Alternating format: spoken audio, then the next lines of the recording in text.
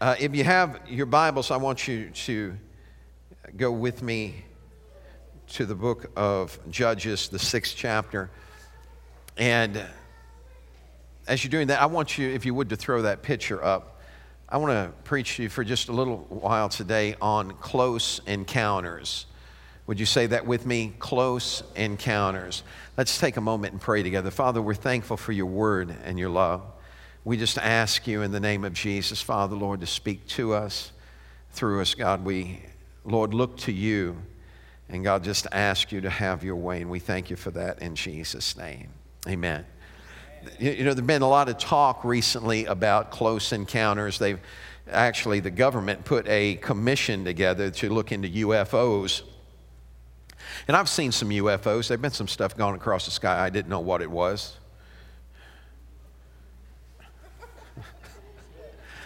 I saw UFOs when I was in high school, man. There were some folks throwing stuff in the class. I didn't know what it was. It was an unidentified flying object.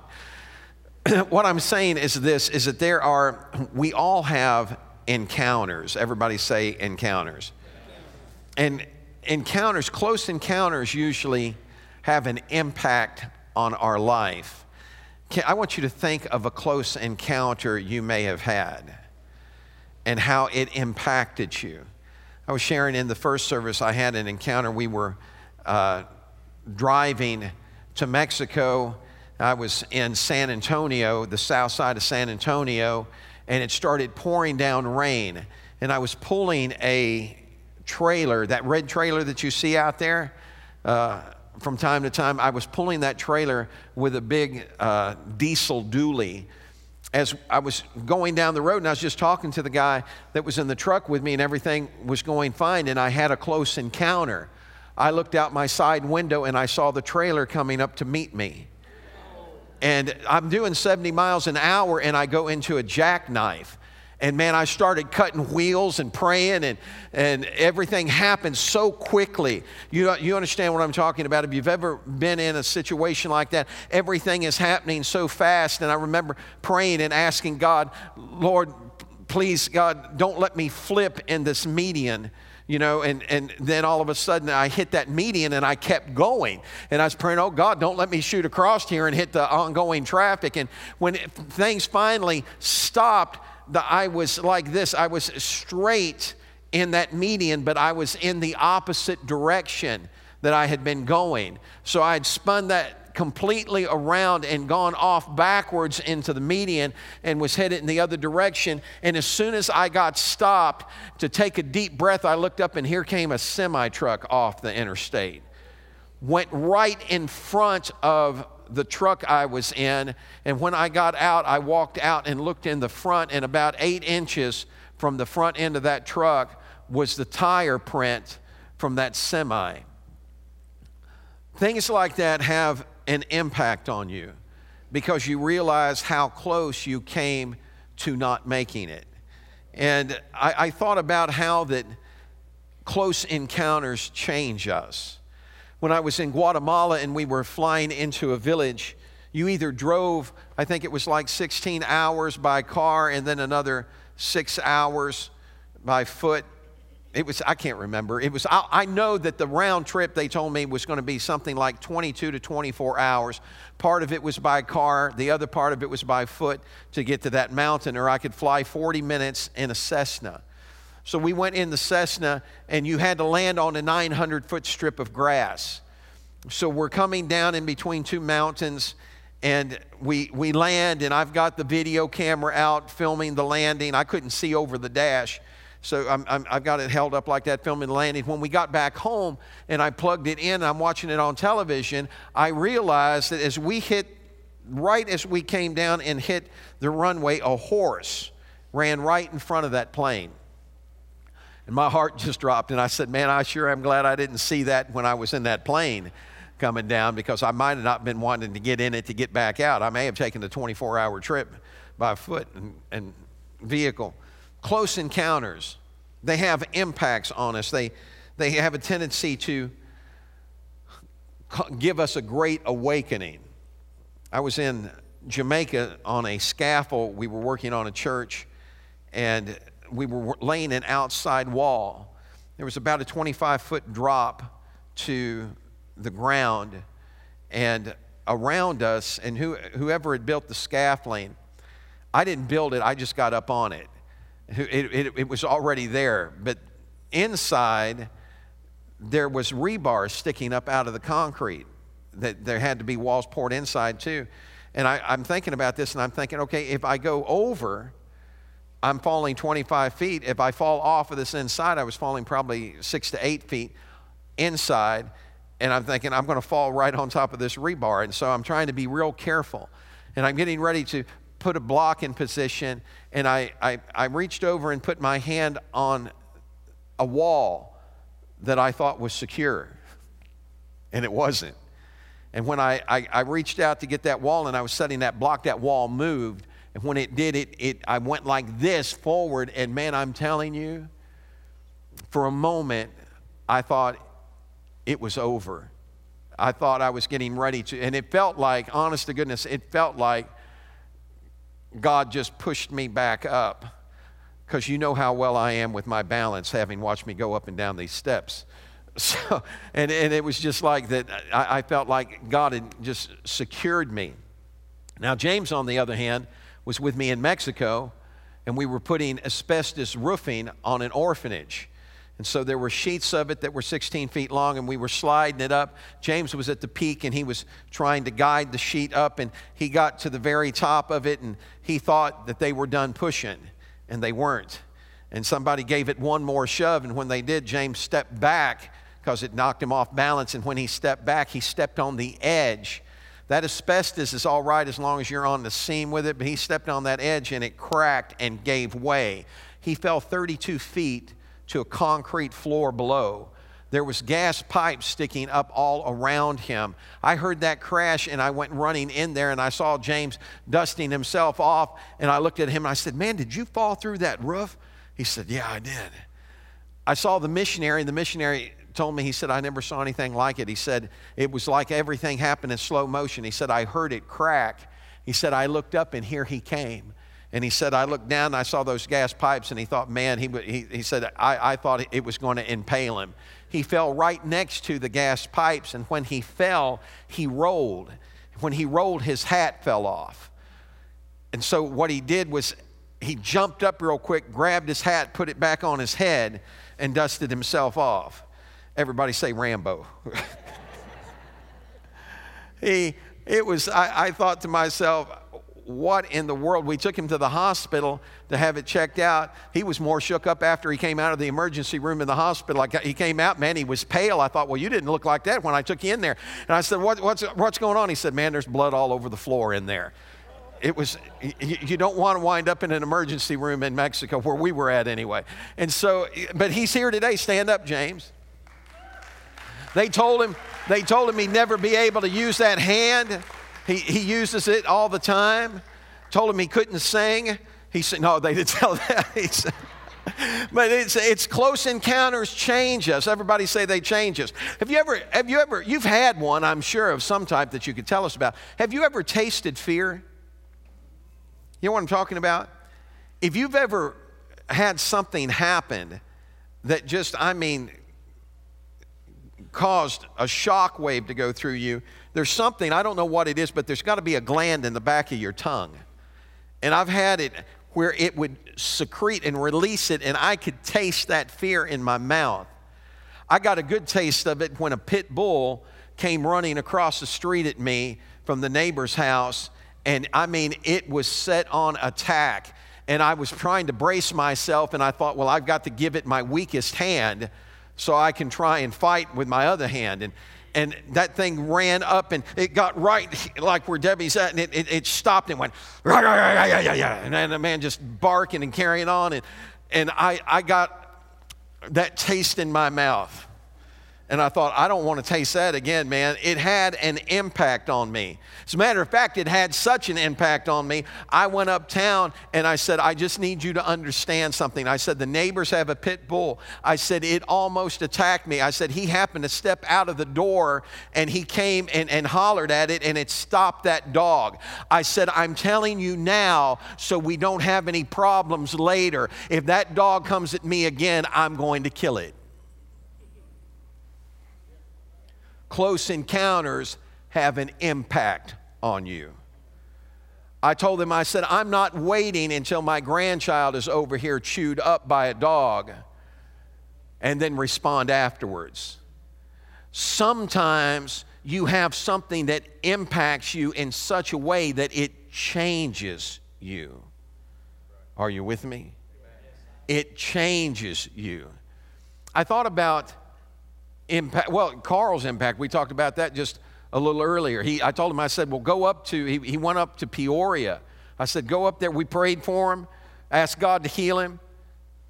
He went up to Peoria. They went to check him out. I said, go up there, let him check you out. I said, Jesus sent them to the priest to be verified that they had a healing. He went up there. He called me up. What day was that? He called me up a few days ago. I thought he was still in Peoria. I said, where are you? He said, I'm home. I said, home? He said, yeah. He said, I got up there and he said, they couldn't make up their mind what they wanted to do. And he said, I was walking around the hospital. He said, I looked down. He's got one of those things that track how far he's walking. He said, I walked 7 miles in that hospital. Chief surgeon said, you walked 7 miles? He said, you don't have anything wrong with your heart. You need to go on home.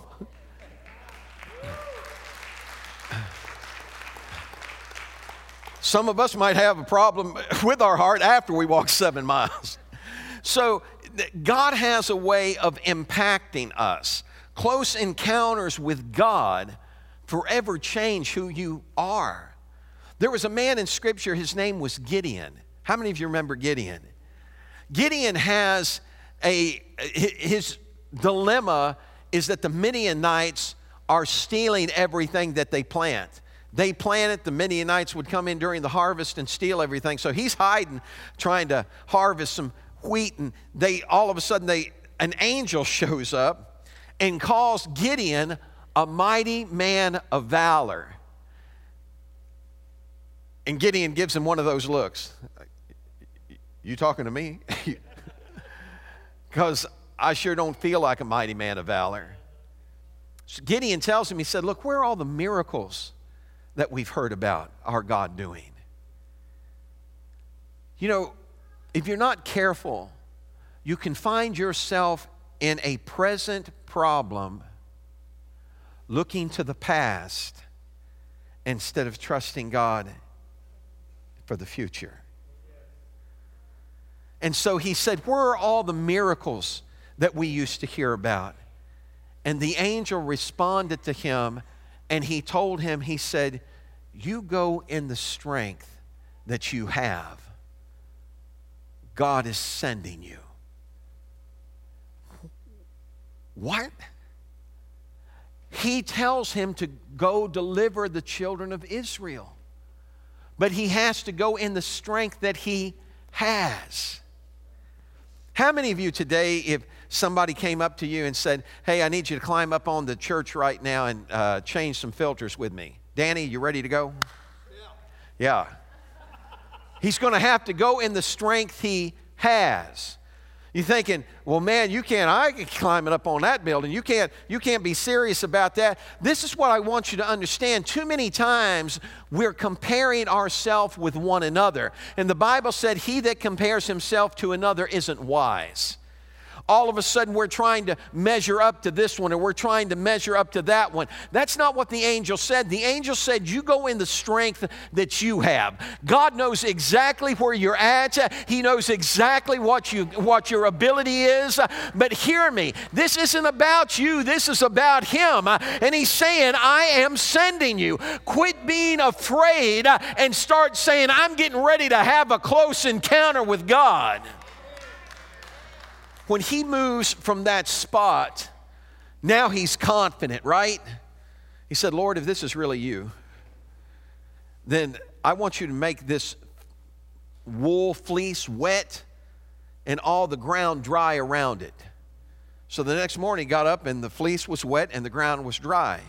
And that was enough for him. He said, Lord, would you mind doing that one more time? But this time I'd like you to reverse it. I want the fleece to be dry and the ground to be wet. I'm telling you, fear sometimes can be crippling. You know, we can always point at somebody else and say, well, they just need to trust God. But what about when it's us? What about when we're the one that has to do the trusting? And sometimes it can be debilitating. We feel like and so he keeps asking God and asking God. And I was amazed at God's patience because he did just what he asked. And so now Gideon's ready to move forward. And as Gideon starts to go forward, he finds the courage to tear down the altars of Baal that Israel had been worshiping. He manages to gather 32,000 men willing to go and fight the enemy. Everybody say 32,000. Man, I'd be feeling pretty good, huh?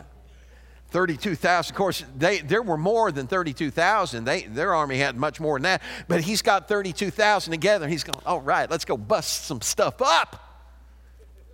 And God tells him, he said, look, you got too many people. Okay, God, I understand. How many? You want me to send 4 or 5 home? He said, no, what I'd like you to do is I'd like you to take and send home, go ask everybody that's afraid to go home. 22,000 people left. He's left with 10,000 people. And God tells him, that's still too many.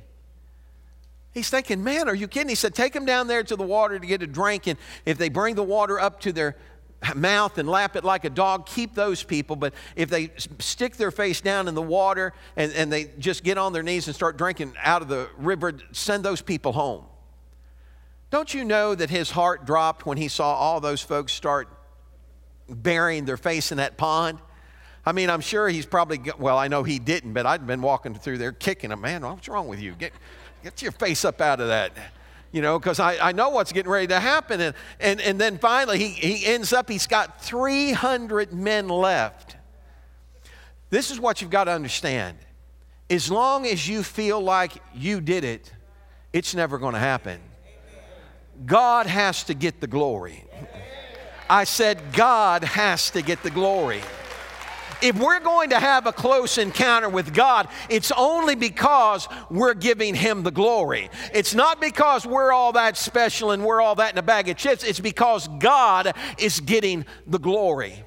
He's got 300 men and he feels like, what am I supposed to do now? And when he starts to go forward and he begins to move forward, God knows that he's still dealing with fear. How many of you know that God's able to calm your fears? And so he told Gideon, he said, look, he said, if you want some encouragement, take someone with you and go down to the camp. And I'm going to encourage you down there. Folks, I'm just telling you that God's ways are not our ways. Because the last place we would be sending someone to get encouragement is down to the camp of the enemy. Yeah, go on down there. If you get caught, they're going to kill you. That'll encourage you. Just pop on down to the camp of the enemy. That'll really... No, I'm telling you, God does things diametrically opposite of what we think ought to happen. And so you can't get into this place where you're trying to plan out God's events. You have to just trust God. He goes down there, he slips down there. These guys have a dream. One of these guys have a dream that a barley cake came rolling into the camp. And the interpretation of this dream, I'm telling you, this had to be God. The interpretation of the dream, the guy stands up after hearing that a barley cake, I can't talk, that a barley cake came into camp and tore down a tent. The interpreter said, the guy stands up and he said, I know what that is. That's the sword of the Lord and of Gideon. That's Gideon. He's going to destroy us. And when Gideon hears that, he gets so excited that he goes back and he begins to share with everyone else. And he orders the battle. This is how we're going to win. We're going to win by letting our light shine. That's a nice tune. We're going, everybody say it with me. We're going to win by letting our light shine. You're never going to gain any ground if you're always mumbling and grumbling. You're not going to gain any ground if you're wringing your hands going, I don't know what we're going to do. I thought God had showed up by now.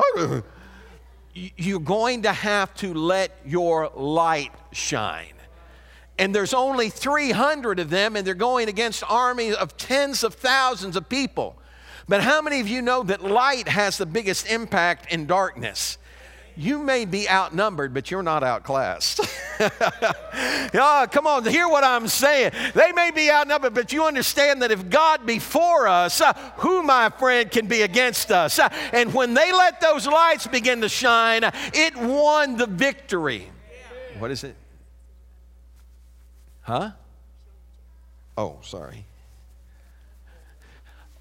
Debbie knows if she gives me signals, it's going to drive me nuts until I find out what she's telling me. I'm unbuttoned? Well, thank you that it was just my shirt. Okay. All right. Okay. All right. Y'all keep your mind on God. Here we go. Here we go. I see you've got me off track. All right. So they won the victory by letting their light shine. Everybody say, let your light shine. Now, you have to understand that God doesn't always operate the way we do. But when we're willing to let God have His way instead of demanding ours. I'm going to say that one more time because that needs to soak in. When we understand that we need to let God have His way instead of demanding ours. You'd be surprised how many people I've run into that were demanding things from God. I thought about Job. Did you ever read that book? Job has got questions because he's going through stuff he doesn't understand. He maintains his integrity with God, but he's got questions for God, and he's saying stuff like, I wish you'd appear before me like a judge. He's got all the, and then God shows up. And when God shows up, this is what he tells Job. He said, were you around when I created? Can you make the ocean's waves stop where they're at and not come any further? He said, gird yourself up now like a man because I'm going to demand of you and you're going to answer me. When he gets through with Job, Job looked at him and he said, I abhorred myself and repented in dust and ashes because I uttered things that were too marvelous for me to understand. What was Job saying? Let me put it in plain English for you. Job saying, I had no clue what was going on. I didn't realize that the devil had showed up and had been telling you that if you would allow him to touch my life, that I would turn my back on you. You understand? That's what's going on. And God had held Job up to the devil and said, have you considered my servant Job, that there's none like him in all the earth? And I'm telling you that Job didn't realize what God was doing, but when he held on, God blessed him in ways he'd never been blessed before. So just hold on. You're getting ready to have a close encounter. Don't let go now. Hang on. Gideon came away from there having found courage. This man that didn't feel like a mighty man of valor, this man that was so timid, that was so fearful, when he got a close encounter with God, he found courage.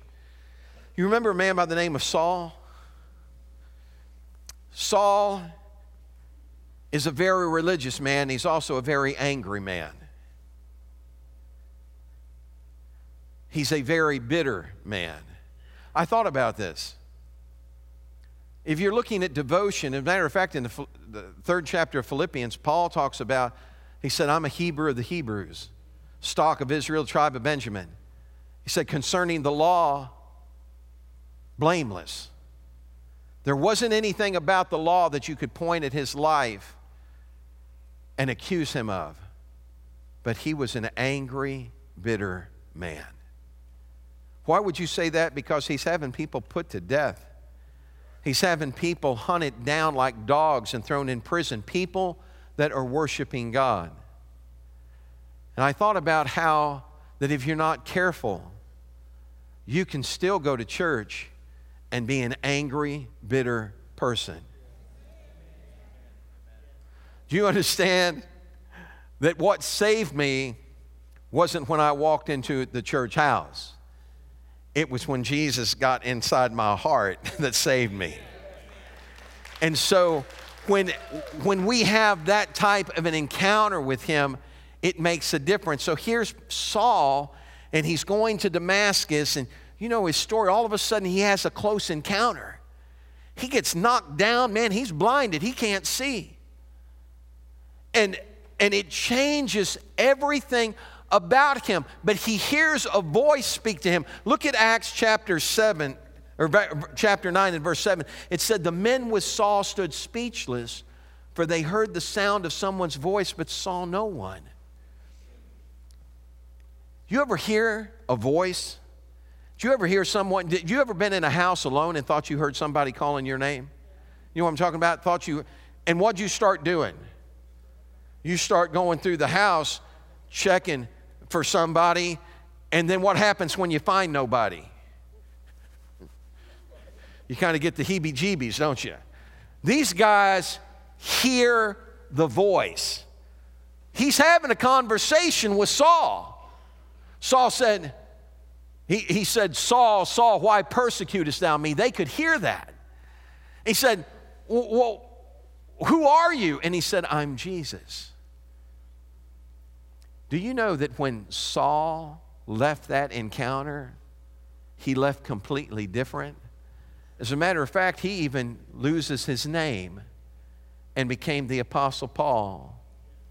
He went from being a bitter, angry man to being a man whose heart was filled with compassion, that was consumed with a mission of sharing the gospel of Jesus Christ with people. When we have an encounter with him, it changes who we are. We're no longer just people that are faithful to church. We're people that are faithful to God. People that are consumed with his purpose and his plan in our life. I'm no longer trying to get him to fit into my life. I'm trying to get my life to fit into him. Everybody say close encounters. Close encounters change you. You remember Peter? Have you ever been sure of yourself? Wave your hand if you've ever been, really confident you're sure of yourself. I'm talking about like, I got this. No problem. Can I help you with that? No, I don't need no help. I got it. That's the way Peter was. Peter was confident. And then the Lord spoke to Peter and said, Peter, he said, Satan's desired to sift you desired to have you so he could sift you like wheat. He said, but I've prayed for you. He said, when you return to me, when you're converted, when you come back to me, I want you to strengthen your brethren. Peter's thinking, me? Are you kidding, Lord? Man, I would go to prison with you and I will die for you. I'll never deny you. And yet Jesus told him, he said, you're going to deny me before the rooster. You'll deny me 3 times before daybreak.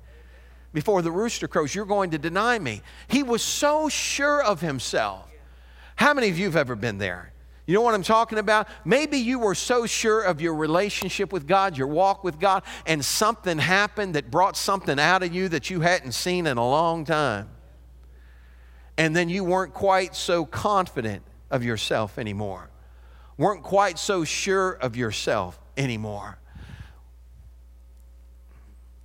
I wonder what was going through Peter's mind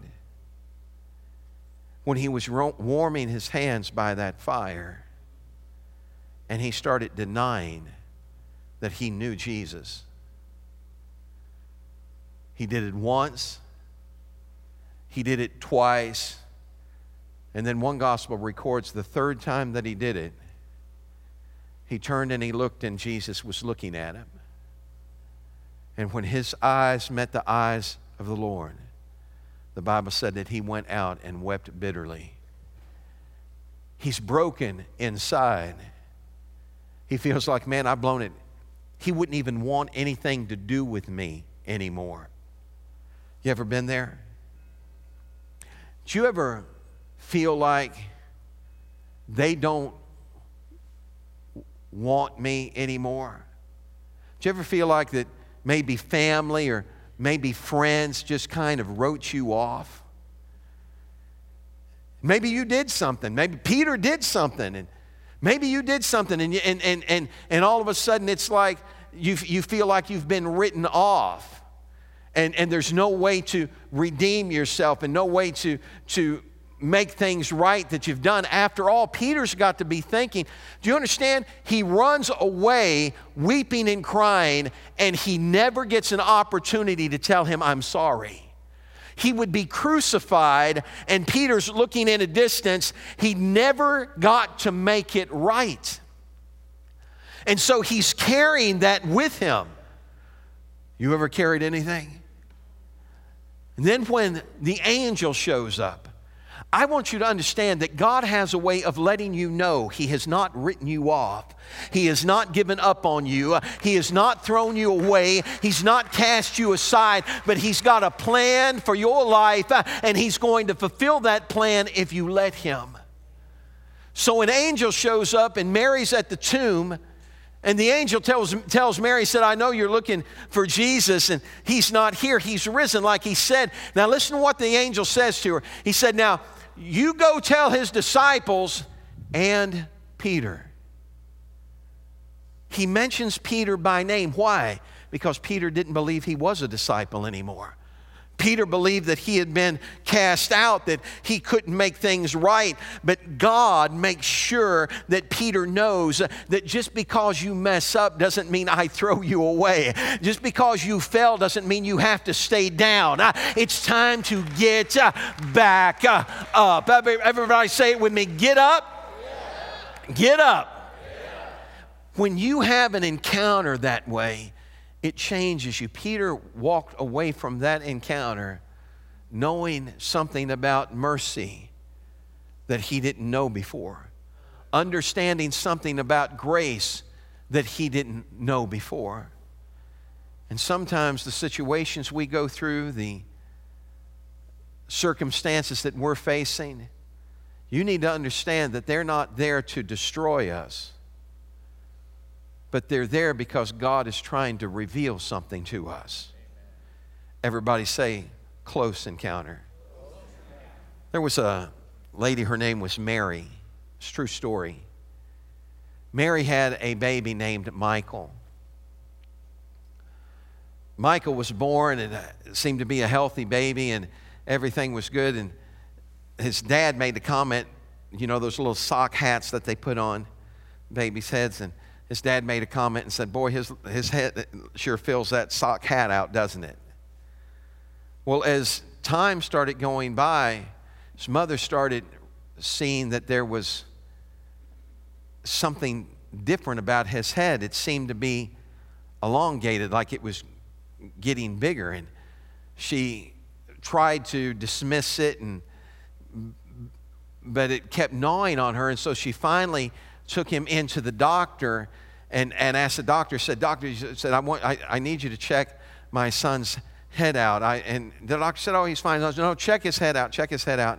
So he checked it, and everything came back fine. And he said, look, your baby's fine. And so she breathed a sigh of relief and thought, whoa, man, thank God. And then all of a sudden she goes to church. And how many of you know that you've got places that you set? How many of you sitting in the same place you were in last week? How many of you sitting in the same place you were in last month? You know what I'm talking about? And so we get into routines, right? But sometimes miracles come when you get out of your routine. I went into a church one time and I sat down where a lady, it was her seat. They asked her, they said, how you doing today? She said, well, I was doing all right before he took my seat. I just kept sitting. I felt like you need to break a routine. Her mom came in and she headed for the pew that they always sat at, and as she started to go to that pew, all of a sudden she said, I felt checked. And I felt like I was supposed to sit a couple pews back. And so she took her daughter and her baby, and she went 2 pews back and she sat down. And all of a sudden service was going on, and she noticed a man across the aisle, and she'd never seen him before. they got to a place where that they were asking people to shake hands and greet one another. And she said it was strange. She said, I was watching him and said, I watched him as he moved past other people to grab hold of my hand. And he grabbed hold of my hand, and when he grabbed hold of my hand, he just said, the Lord bless you and keep you. And she said that it looked like he wanted to say something else to her, but in the midst of that they couldn't, hey, whoever's phone that is, if you would, just go ahead and get it out and shut it off, okay? Is it, where is it? Somebody help her find it. Okay, so what happened is he reached over and he said, the Lord bless you and keep you. And she said that he acted like he wanted to talk to her, but he didn't. Service ended, and when service ended, he walked over to her and he said, hi, how are you doing? And she said, fine. And he looked at her and he said, have you had your baby checked? And she looked at him and said, yeah. And he said, you've had your baby's head checked? And she said, yes, he's fine. And he said, no, he's not. He called out a medical term of what was wrong with the child. And he looked at her and he said, the plates in his head are fusing together. Said, you need to go have the baby checked, and you need to have him checked quickly. He said, take him to a neurosurgeon. He'll explain to you what I'm saying. And she looked and she thought that was strange, but she couldn't get it. And he leaves, and she couldn't get it out of her mind. And so she called her doctor and said, I need a number of a neurosurgeon. And she said, well, I'll give you the number. Said, but man, it's months before you can get in to see him. And she said, no, I need to see him. And she called in, and when she called in, the strange thing was, he said, we just had a call right before you that canceled. So yes, we can see your son. When she brought her son in, that neurosurgeon confirmed what that stranger had told her. They did surgery on that child, and they said if they had not done the surgery at that time, that his plates would have fused together and he would have been permanently brain damaged. But they said because his plates were soft, they could operate. They operated, and he's a perfect, healthy child today. I'm telling you that close encounters change us. Don't you ever feel like God doesn't know what you're going through, doesn't see what you're going through. He knows where you're at, and He's got help on the way. Somebody shout yes. It's time for us to say, I believe you, God. You said, I believe. I'm going to trust you. It doesn't matter what's going on. It doesn't matter what the doctor said. I'm going to trust in you. Would you stand with me today? God wants to give us a close encounter. But close encounters mess with us. Close encounters change us. They don't leave us the same we were.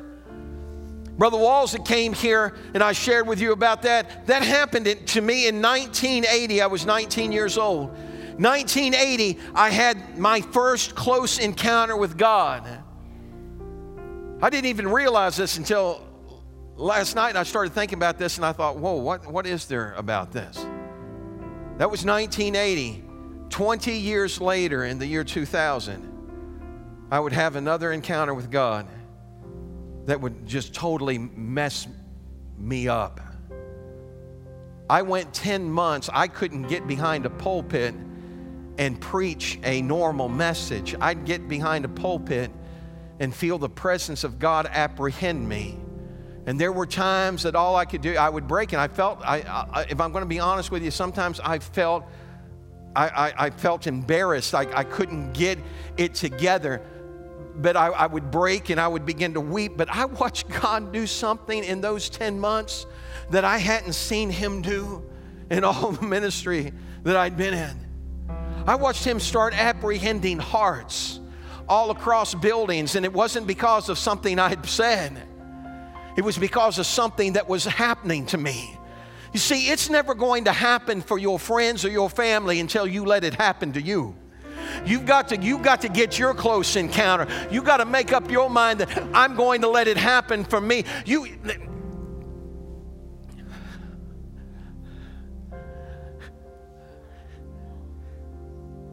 I've pondered sometimes, what would happen if we just let God be God? If we got hungry for Him. I didn't deserve any of those close encounters. I was hungry. People that got around me in 2000 were talking to one another, and they said, man, have you been around him? Something's happened to him. Then 20 years later, 2020. And folks, I'm telling you, we've had a close encounter that's still happening right now.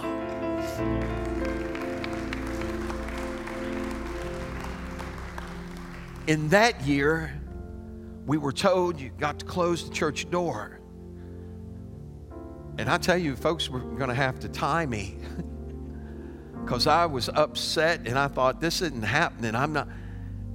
And I thought, okay, God, if they're saying we can't have it in here, then let's take it out there.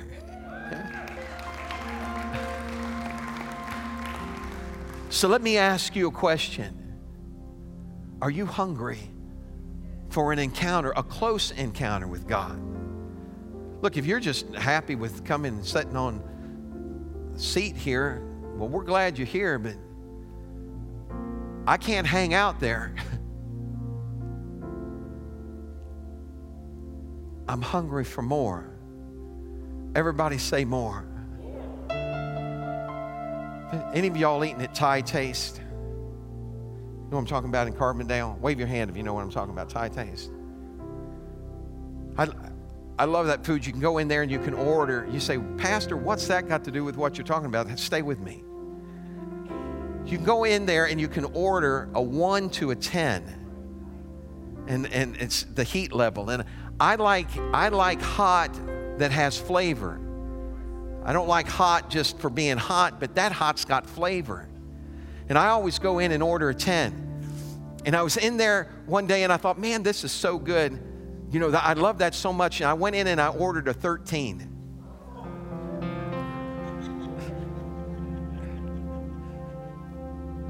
My lips were on fire. And I just kept eating it. I just kept eating it. I was drinking ice water, putting ice on my lips, and kept eating it. Why? Because it was so good, I couldn't stop, but it was really intense. The scripture said, taste and see that the Lord is good. Now, what level do you want? Are you satisfied with just a 1 down here? You just going to kind of hang out and patty cake with God? Oh, I love going to church and singing songs. I love listening to a worship team sing. And I'm hanging out down there with a 2 or a 3? Or do you get to the point where you say, God, I want more of you? And I know that it only goes up to 10. But I'd like to get exceedingly, abundantly above what I could ask or think. You know what I found out? God will give you what you're asking for. But sometimes what you're asking for, I found out, is a little more intense than you can handle. But He gives it to you in measure.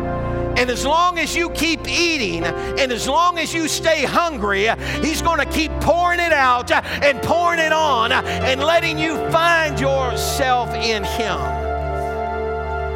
So here's my question. Are you ready for your close encounter? Not mine, not your mama's, not your daddy's, but yours. My brother Paul used to get excited and he'd shout. Man, he sounded like a freight train coming out of the station. he'd get excited. He'd go, woo, woo, woo, man. And he'd take off. And I was his younger brother. I used to I hesitate to say make fun of him, but I'd say, boy, you really cut a rug tonight and you really showed out. And he said, one of these days, that's going to happen to you. And I said, no, it's not. I said, just give me a handkerchief, let me cry, I'm happy. But I started getting hungry for more. And I remember the night that God showed up with more. I couldn't handle it. They came up and they were praying for me, and I was just shaking, man. I was just trembling all over. And I was trying to hold myself. And guess who showed up to pray for me? My brother that I'd been making fun of. He grabbed hold of my feet and started praying, loose him, Lord. I promise you, my feet took off across the floor and my body was following it. And I was trying to say, no, feet, no. And God was saying, go, feet, go.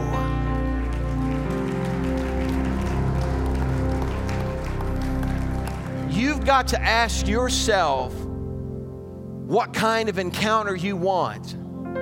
How intense do you want it to be? Because God's not going to force something on you. You're going to have to be hungry for it. As they sing this song with me right now, I want you to move out of your pew. Just move to the front. Don't anybody get nervous. Just come to the front. And I want you, I'm not even going to lay hands on you today unless God tells me to. But what I'm really wanting is I'm really wanting you to get this for yourself. I'm really wanting you to understand that God desires to have a close encounter with you.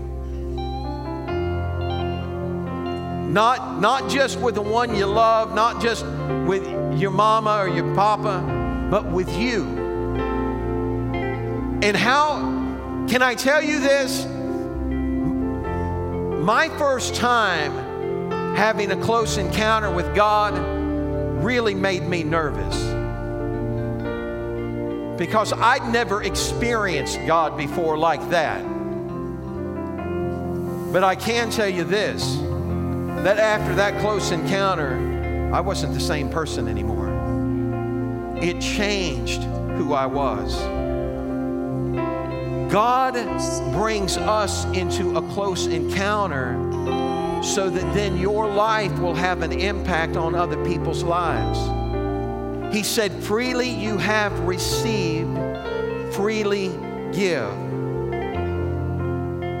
I want you just to stretch your hands to heaven with me now. So they sang the song. I want you to forget about who you're standing next to, where you're at. And I want you to just begin to ask God for that close encounter. Sing it, would you?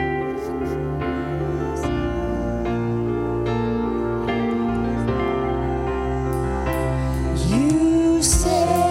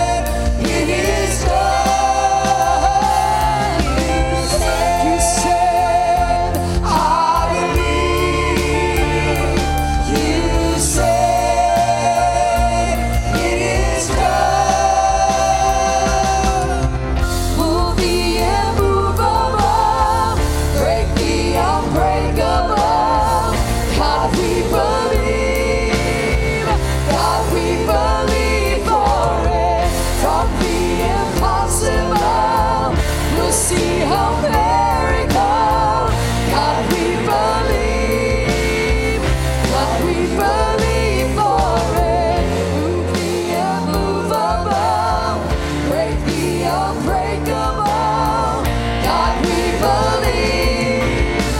God, we believe for it. From the impossible, we'll see a miracle. God, we believe. God, we believe for it. I'm just going to give you what I'm hearing. Shall I speak and not bring to pass? Shall I promise and not perform? I'm not limited to what you see. I'm able to move beyond your sphere, your world, your realm.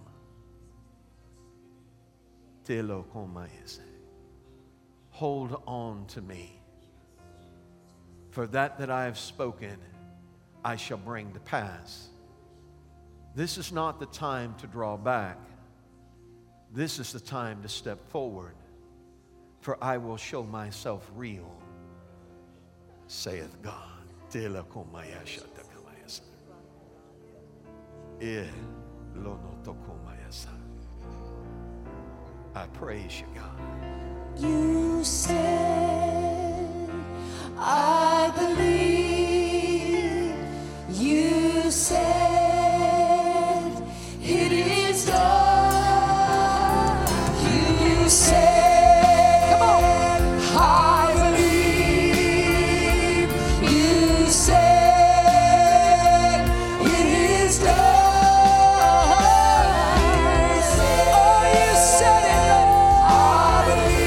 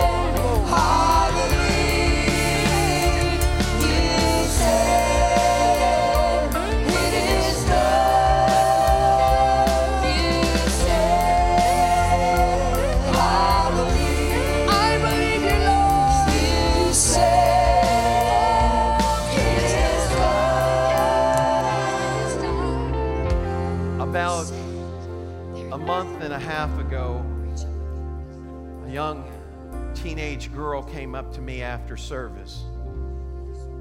She was shaking and she was trembling, and she told me, she said, Pastor Rick, she said, I'd been struggling and I prayed today, and she said, I said, God, please let me know you're real. And she said, I felt a hand touch my shoulder. And man, I mean, this girl was just shaking and crying, and she said, I know it was his hand. There's a close encounter waiting for you. One thing I've learned about God is encounters come as a direct result of hunger. When I was traveling, if I went into a church that was really hungry, that had really been seeking the face of God for revival, I would start to see stuff happen. Because hunger puts a demand on the Spirit of God. How hungry are you? It's not about hungry for what I want or hungry for, I want you to do this and this and this. It's about hungry for God. Hungry for saying, God, I want you to have your way in my life. Come on, say it with me. I want you to have your way in my life. I want you to have your way in my life. You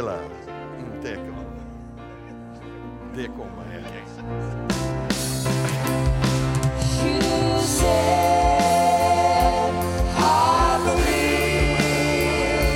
You said, it is done. You said, I believe. You said, it is done.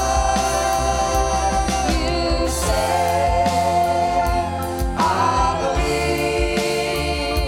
You said, it is done.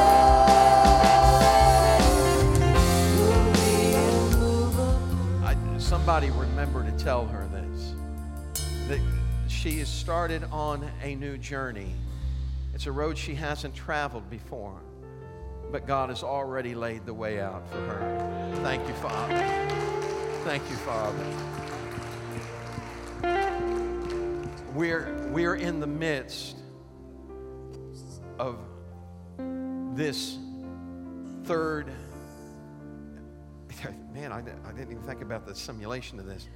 It's for my life, for my personal life, this is the third great encounter. In the history of the church, it's the third great awakening. You're going to begin to see things that you haven't seen before. And God is going to start to use you in ways that He hasn't used you before. And I want you to hear me. Don't draw back from it, but make yourself available for Him. Now I want you to understand what I'm saying. I stand as a sentry here. And I've seen fluff and stuff and flake and shake and, you know, and so we're not going to let that. But I've seen the true power and presence of God sweep through a house and change people's lives without anybody even knowing it happened. I'm talking about stuff happening that you don't find out about until after service was over.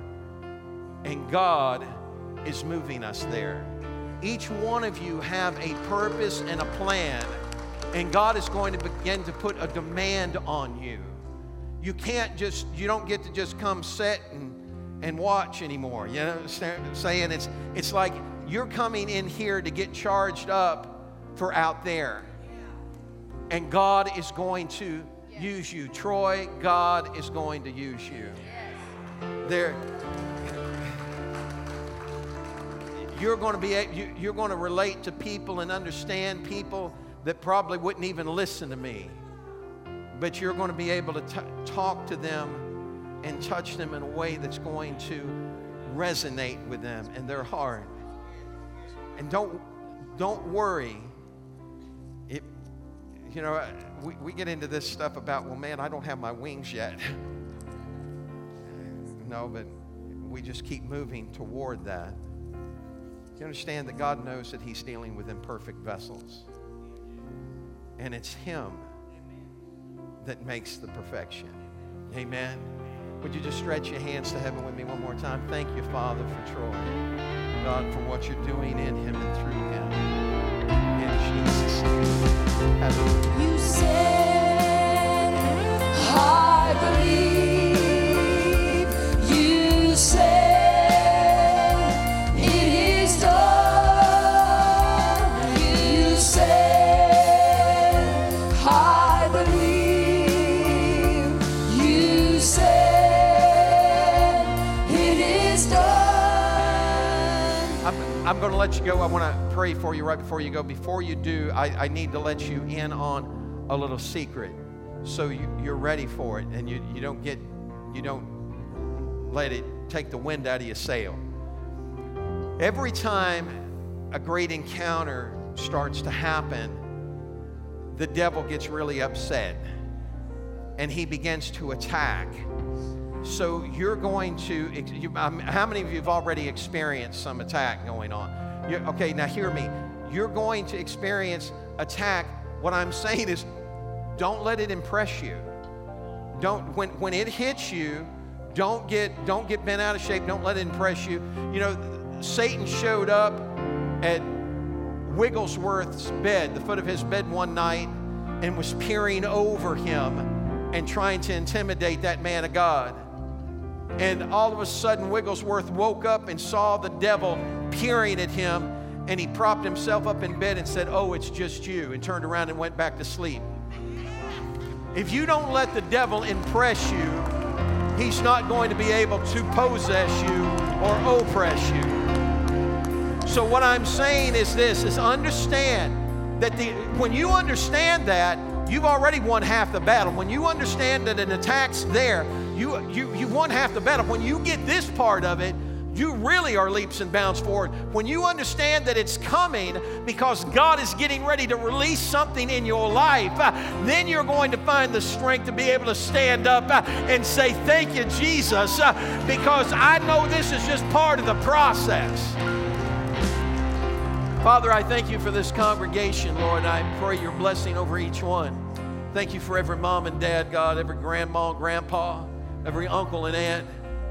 God, I pray for every child, Lord, that you pour out your Spirit on us and cause us to have a generous heart so that we don't hoard it, but we begin to share with others what you've done for us.